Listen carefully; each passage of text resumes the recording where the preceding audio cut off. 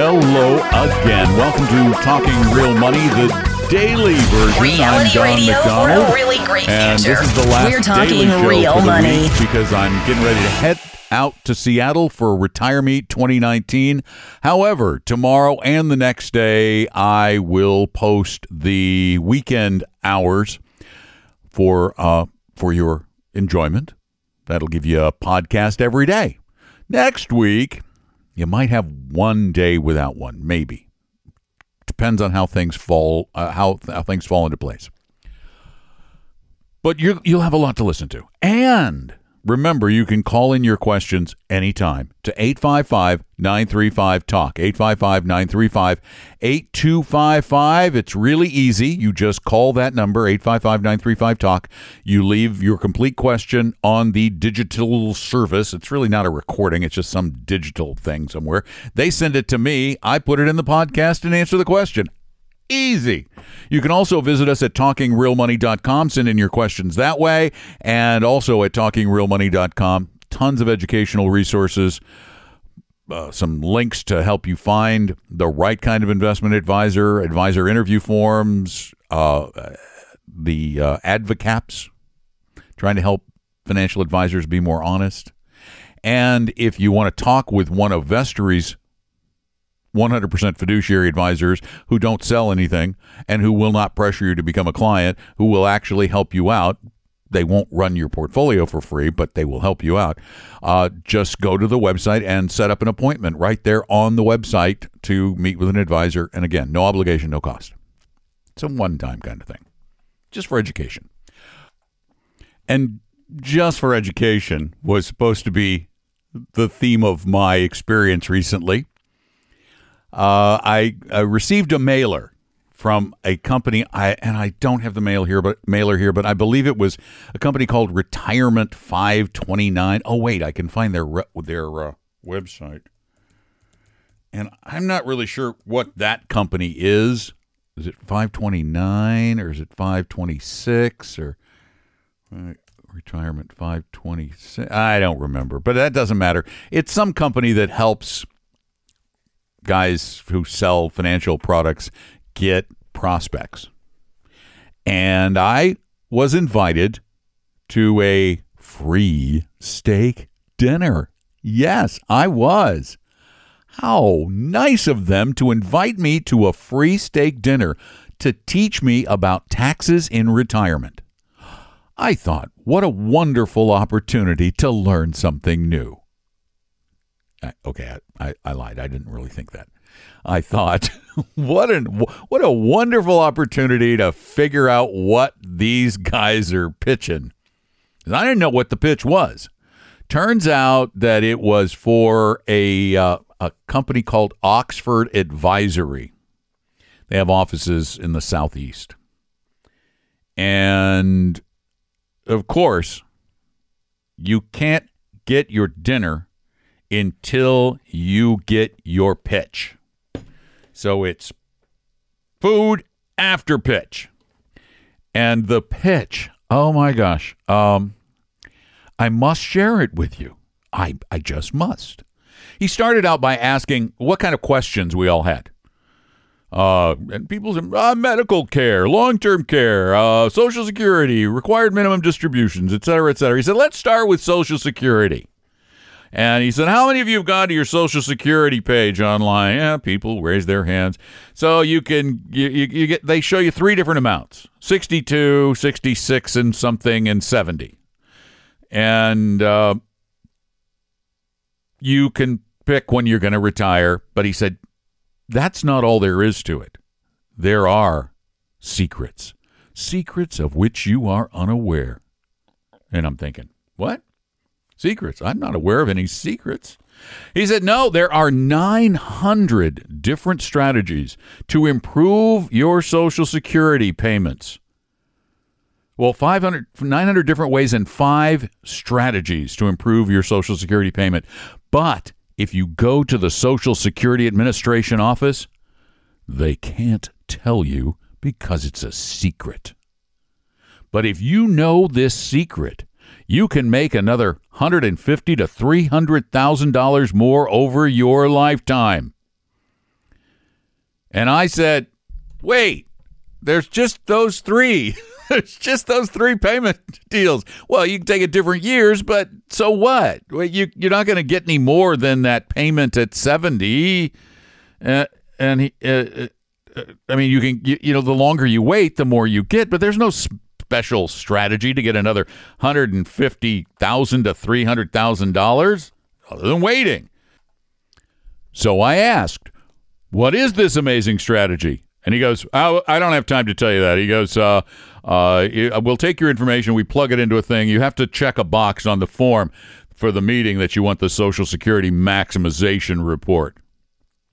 Then, after that, he went on to state that the average tax on Social Security was like $8,000 a year, which, I'm sorry, I calculated it all kinds of ways, and unless you're in a ridiculously high bracket, I don't see how you could ever get to $8,000 tax on Social Security, because remember, only a portion of your Social Security is taxable, up to 85%.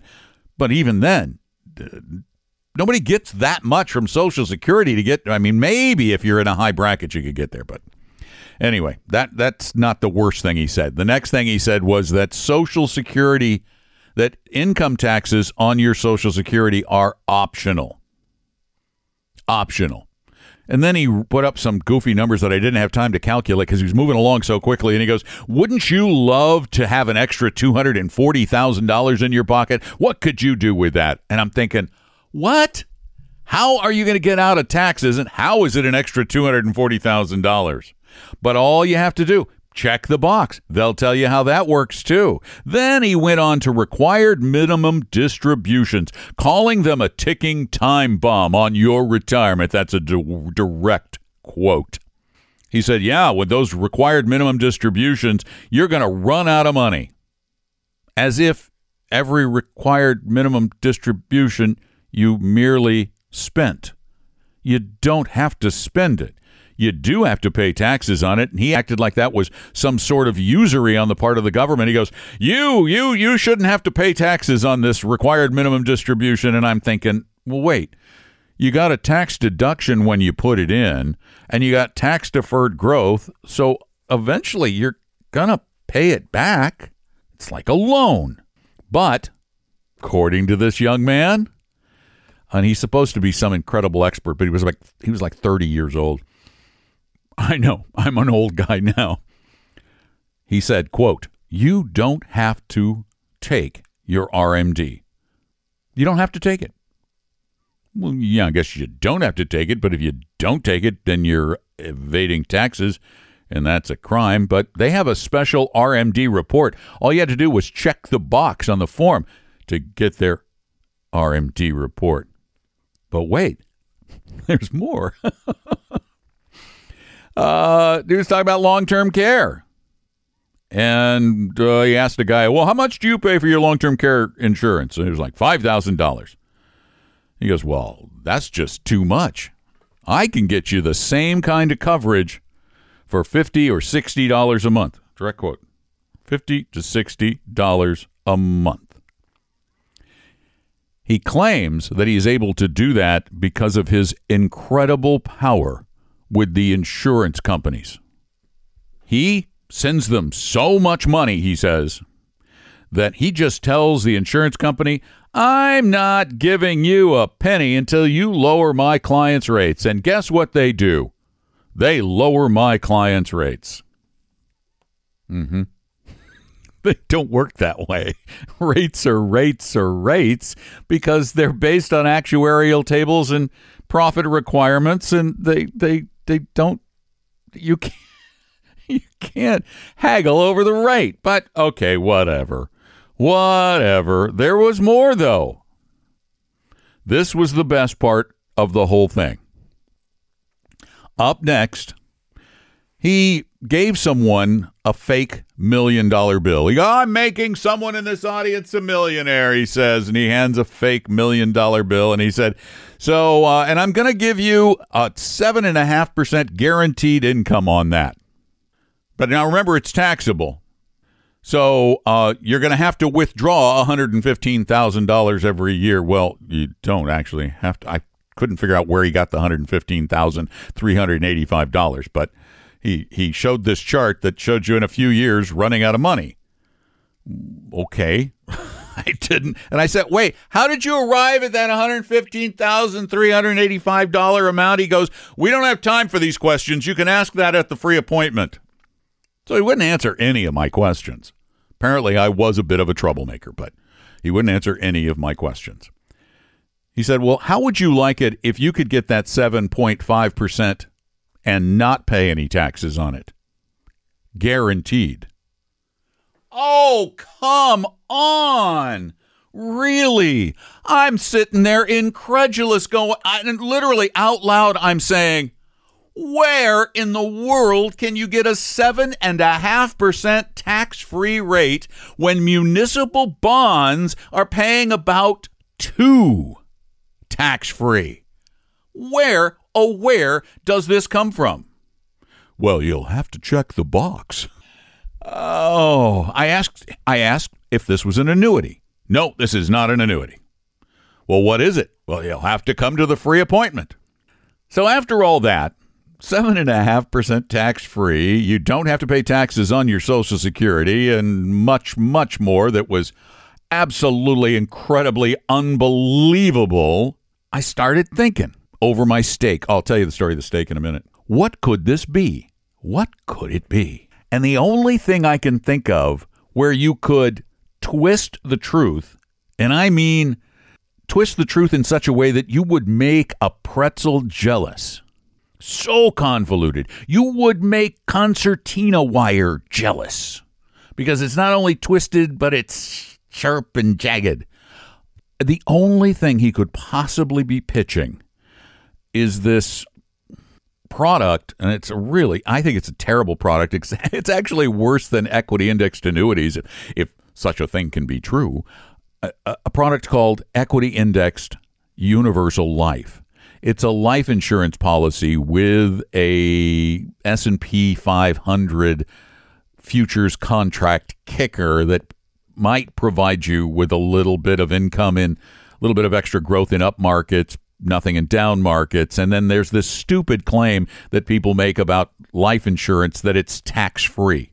Life insurance is not tax-free. Stop telling people that. You can borrow against it and not pay taxes, but you're not taking out tax-free distributions. It's a loan. Please stop lying to people. And he ended so quickly, I didn't even have a chance for my killer question at the end. Oh, by the way, how much do you make on the sales of whatever it is you're selling? I didn't get a chance for that because before I knew it, they were getting ready to serve dinner after an hour and 15 minutes of him jabbering on about stupid stuff. And this was the most incredibly aggressive part of the whole thing. He had his loyal staff with their pads of paper and their forms hitting every member of the audience before dinner was served with this question. Hello, yes, we have appointments available in the next 2 weeks. What date is best for you? And all of these people, 35 people or so, I watched. They're all signing up for the meeting because they feel uncomfortable and they feel beholden to them and they're hungry and they want their steak dinner. I didn't see a single person refuse. The only person I heard refuse was me. I said, I'm not interested. I said, because, wow, that was one of the most vague presentations I've ever seen in my life. There was no information there whatsoever. None. No knowledge given. I couldn't find a piece of knowledge. It was impossible to find it. I know this one's run a little long, but, and I did want to mention the steak. I'm talking to the people at the table. Oh, let me start here. Before the presentation, the young lady asked, she said, we need to ask you a couple of questions.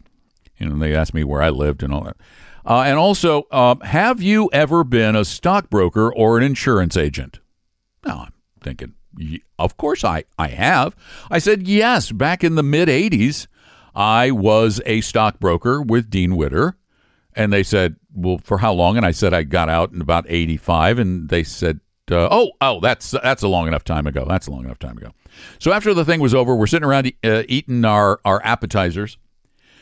I'm talking to some of the folks at the table, and I said, yeah, did they ask you if you were a stockbroker? And they all said yes. I said, they didn't ask if I was a financial talk show host.